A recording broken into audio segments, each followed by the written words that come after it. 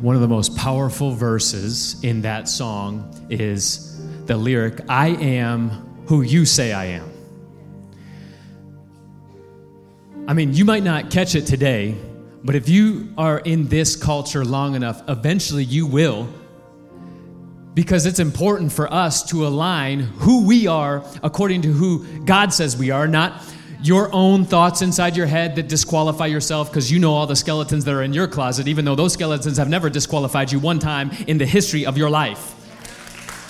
And this is what is so offensive of the gospel message, is because it qualifies all of us. It means all of your good efforts are equal to everybody else's bad efforts, because the reality is when God looks at you, he sees Jesus, he sees grace, and he's trying to declare over your life who he says that you are, but you refuse to believe it. And you were taught that, probably in church, because we think it's humble to think of ourselves as lowly. True humility is recognizing and believing who God says you are, that you are a child of God, that you are a son, that you are a daughter, that you are crowned permanently forever, which means you might act outside of that identity, but it never disqualifies you from being royalty.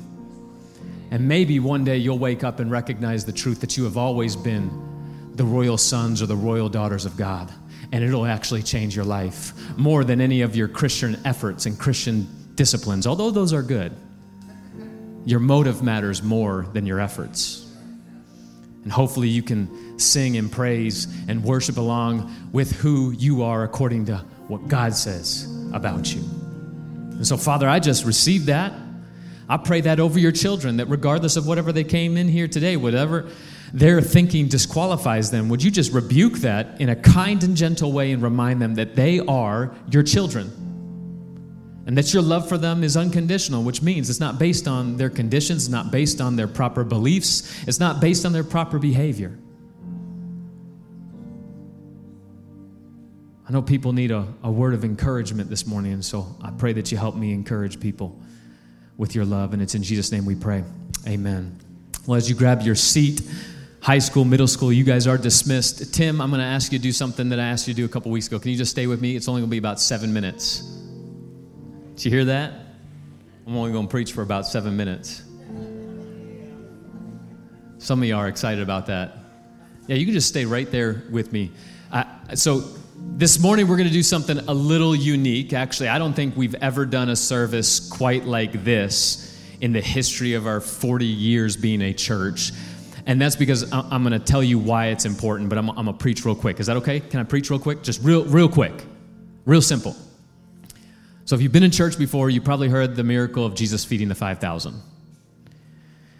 which is a crazy miracle, but they only counted the men, so scholars believe that there were probably 20,000 people that Jesus feeds with 2 fish and 5 loaves of bread from a little boy who gave everything that he had, which I'm going to come back to in a second.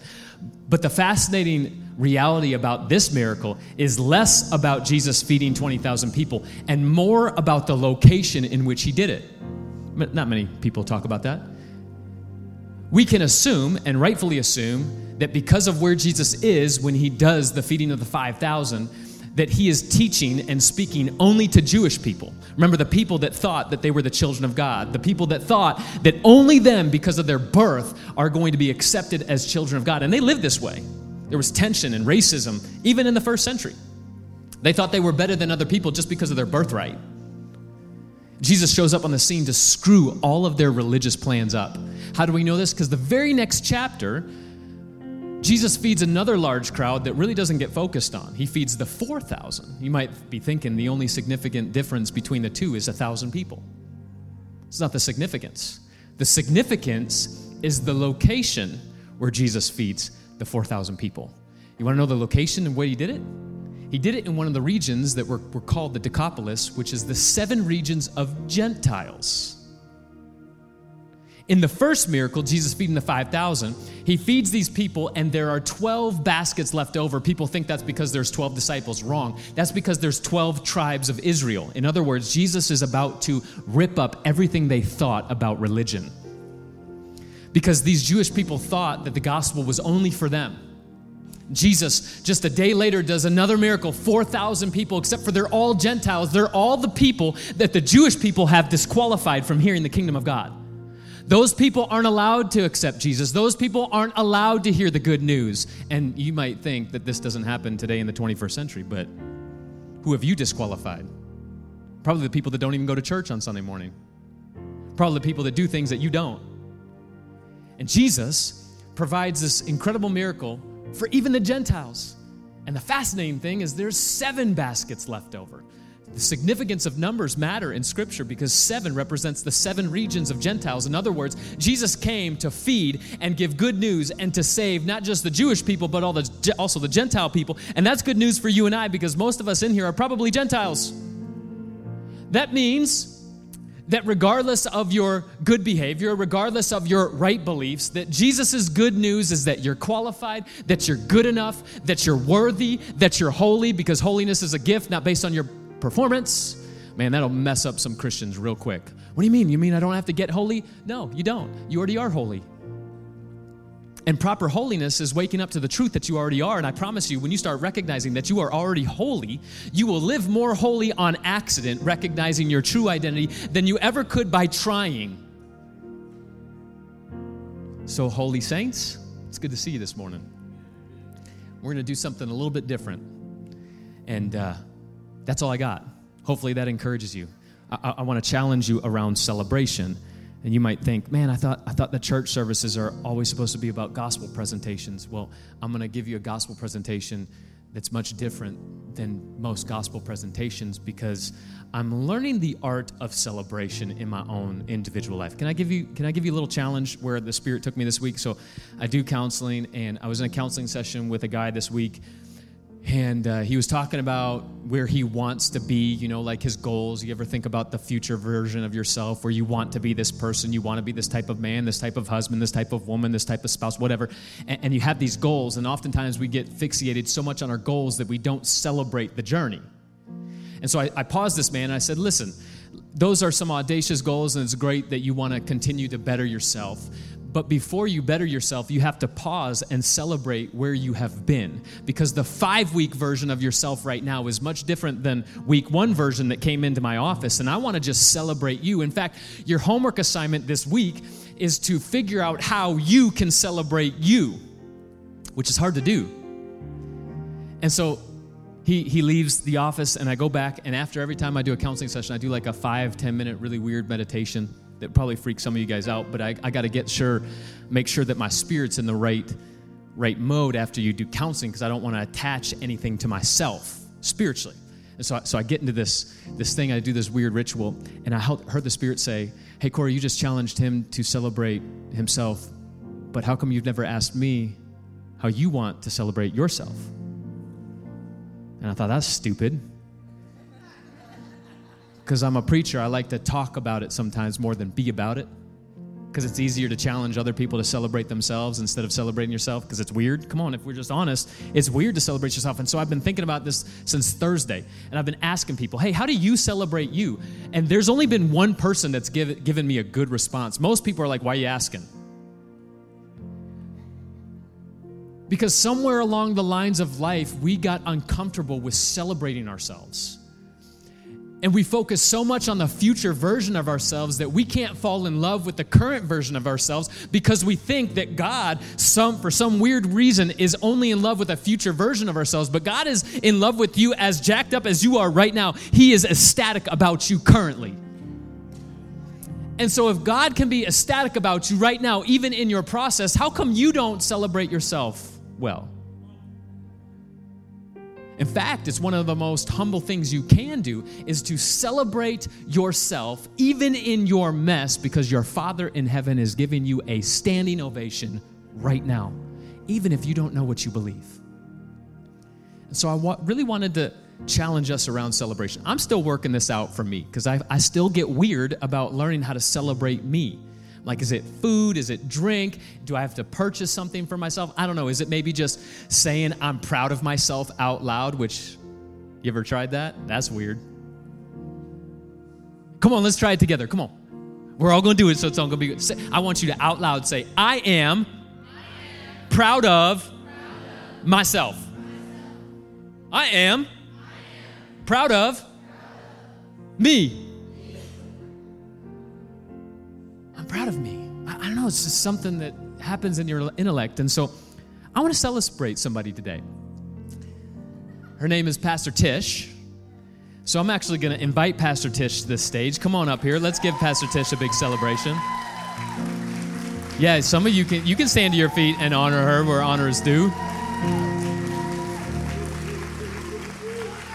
You hear Daniel?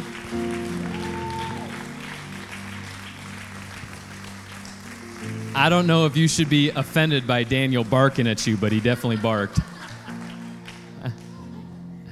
We celebrate her. Actually, today is about her, and it is her 20-year anniversary of working in children's ministry as a pastor,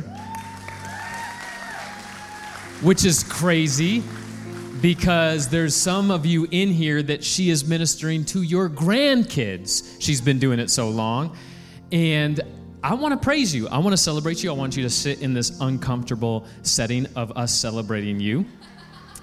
We actually have a gift for you. Britt, it's underneath your seat. If you could bring it to me. Nope, it's there in the box. There it is. Don't knock over your coffee, because Britt's not fun without coffee. Did I say that into the mic? I'm just kidding. It's true, though. See, we celebrate Britt. Can we celebrate Britt? Because she's amazing, too. Hey, you're going to have to help me open this. So we have a tradition here. This might not mean anything to you, but I hope you know how special this is, because it's coming from us. Yeah. So last year, when I celebrated 10 years, Pastor Shannon got me shoes. When we celebrated Pastor 10 years of being lead pastor, we got him shoes. So after 20 years, you can open it up. We got Pastor Tish some Air Jordans because, you know, little Hill City style. If you don't like it, you can let me know. I'll return it and buy myself something. But I would have been disappointed if I didn't get shoes. She said she would have been disappointed if she didn't get shoes. It's my love language. So that's for you. Yeah, you can take that back now, Britt. Thank you. But we wanted to honor you. She's actually going to share here in a minute a little bit about her book. She just wrote a book, which if you haven't gotten it, we're going to encourage you to purchase it. It's not like a super spiritual book. It's her journey. And if I helped edit this book, and I was blown away by some of the things that I didn't even know about our children's pastor. And Pastor Tish, I'm so thankful and appreciative of you, not just for all of the people that you've impacted, but my kids, my family. My kids love you more than me, and I'm okay with that. But the reason for why I wanted to preach on the 5,000 was because the little boy who provided the 5 loaves of bread and the 2 fish to Jesus to do the miracle to feed 20,000 people, that little boy gave it all without any expectation. But his gift of giving it all affected thousands of people. And I think, not to be weird, but I think, Pastor Tish, you represent that little boy in that story because you have given it all for 20 years and you have impacted thousands of families over 20 years. And so can we celebrate Pastor Tish this morning? After she shares a little bit about her book, Pastor Shannick's going to come up and give some direction, and we're actually going to have a party in the lobby and actually give you an opportunity to celebrate Pastor Tish. Because honor is actually the only thing in the Bible that tells you to be competitive in, which means you should be competitive in out honoring one another. And you might think, well, this is a weird gospel presentation. Well, sometimes it's important to recognize not just what you celebrate. I think you can learn more about people by what they don't celebrate. And I don't want this anniversary to bypass us without us celebrating our children's pastor. And so let's give it up for Pastor Tish. She's got a word for you this morning. Thank you. Can I have the table?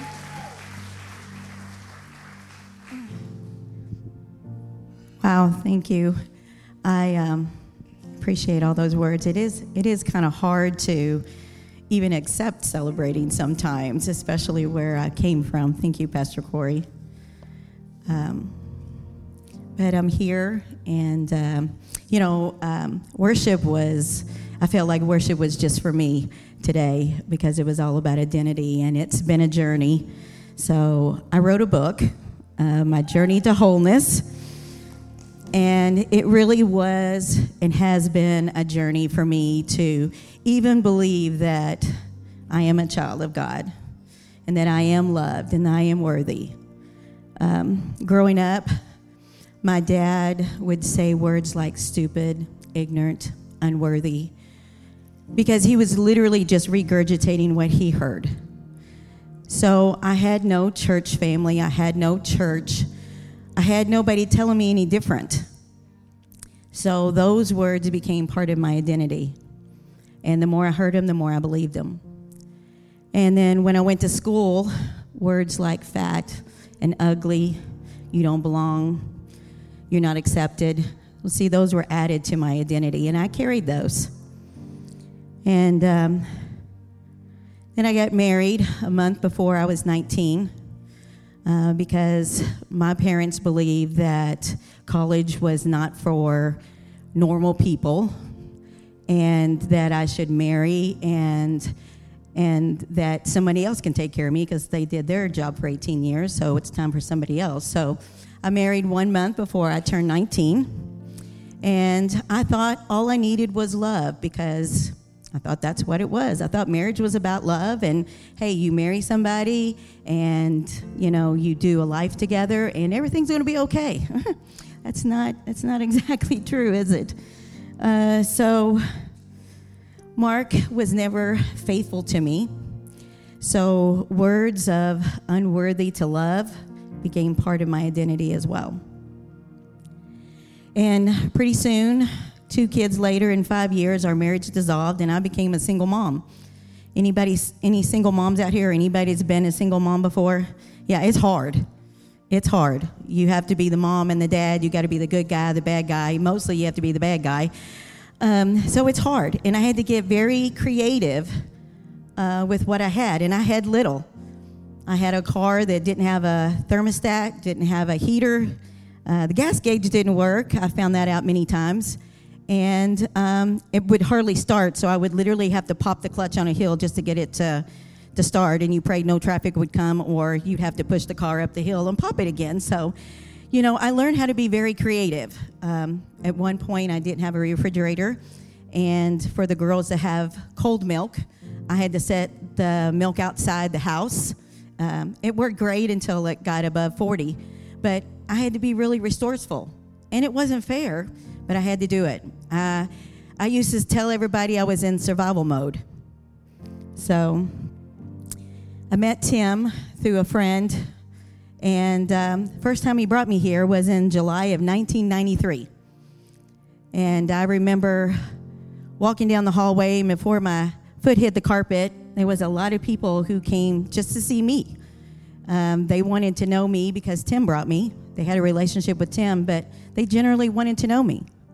There was a lot of stumblers, I'm not going to lie. I thought I was still meeting the same people. A lot of stumblers. But the thing about it is they made me feel welcome, and I didn't have to do anything for them to come up and shake my hand or give me a hug or say, hey, glad to see you. So that stuck with me. It's still one of my favorite memories. And I hope whenever you come in these doors, you always feel that welcome, because I love that feeling. And I knew there was something different. But coming here and sitting under the leadership, we sang songs just like we sang. I am worthy. I am good. God calls me his child. See, they were still hard for me to believe. They were hard for me to believe because I'd lived so long believing that I was unworthy and that I wasn't good enough and that I was unloved and I was stupid and I couldn't do anything right. So my whole life, I based it out of fear. I was afraid people would not accept me. I was afraid people would reject me. I was afraid people would leave me and not love me. So it took a journey. It took sitting down with God and writing this book that I really found the truth. I mean, people can tell you all the time that you're good and you're loved and you're valued and you're beautiful, but until you really sit down and let God minister to you and let it sink in and let it heal you, it's a whole different ballgame. And I came up with this truth, and if you read my book, you'll know the story about how I came into existence. I wasn't a boy like my parents had hoped. So my whole life I felt like I really wasn't wanted, at least the version that they wanted. But sitting down with God, God made me realize that he always desired me. There was never a time that he didn't desire me. It didn't matter if I was a girl or a boy. It didn't matter. He desired me. So that healing process and that journey is what you got right here. I wrote it for over 10 years. There's a lot of chapters that didn't make it. There's 10 in here. There's a lot of chapters. It was just for me and God, and that's okay. There's a lot of stories in there I left out, and if you want to know some more stories, I love coffee. We can get together, and I'll share a little bit more. But I guess what I want to leave you with after I told you about a little bit of my journey is it's so important to choose your words wisely and your actions wisely, especially as parents and grandparents, because those words stuck to me, and I carried them for the longest time. And they sabotaged a lot of things in my life. And I just want you to know that words and actions, man, they matter. They matter so much. Tell your children who they are. Tell them their identity in Christ over and over again. I guess that's the best thing that I can leave you with, is your child's identity and who they see themselves as. It matters. It's important. And that's one of the things I do over in the children's ministry now is I tell them all the time who they are. Because I want them to know when they get in middle school and somebody tells them something that's not true about themselves, that they have the confidence to know that that's not true about them.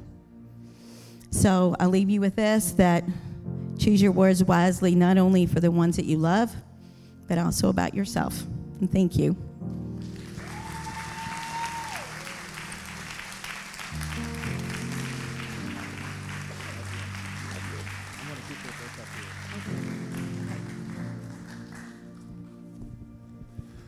What an amazing testimony. And I do want to share just a couple more things. I want to highlight some things. Of course, Pastor Cory talked about how Tish in her life spiritually was like that little boy who brought everything that he had, the 2 fish and the 5 loaves, and right, the disciples got it, gave it to Jesus. He blessed it and gave it back and says, okay, now you feed everybody here. In Tish's life, going out, multiplying, reaching thousands, I think is 100% true, because it's already true. All the children, the families, and people that you've ministered to over the 20 years. But also couldn't think about somebody that's unnamed in the story that kind of represents Tish as well. You see, the disciples were giving the task to feed everybody there, and they went out searching and looking. And if you know the story, Peter comes back and says, the only thing we found was like this, like Long John Silver's Happy Meal. Like, that's it. 2 fish, 5 loaves. And they searched and searched trying to come up with food. But this little boy brought it. I can't help but think, as I read through that story, yes, the little boy brought it, but I guarantee you behind that little boy, there was a mom or a grandma that said, hey, I know you're excited to see Jesus. I want you to experience him. I want you to encounter him. I want you to see everything that he has, who he is, what he's going to offer you. But I need to prepare you for the day. I need to give you some resources so that you can make it through today to have that experience with Jesus. And just like behind that little boy was his mom packing his lunch, that's kind of the picture I get of Tish and what she does in this place to prepare and to give resources for parents and kids so that they can have the most amazing experience with Jesus possible, because she knows the transformation that comes when someone encounters Jesus and his love. And so today we're going to celebrate. We're going to celebrate her. We're going to celebrate this journey.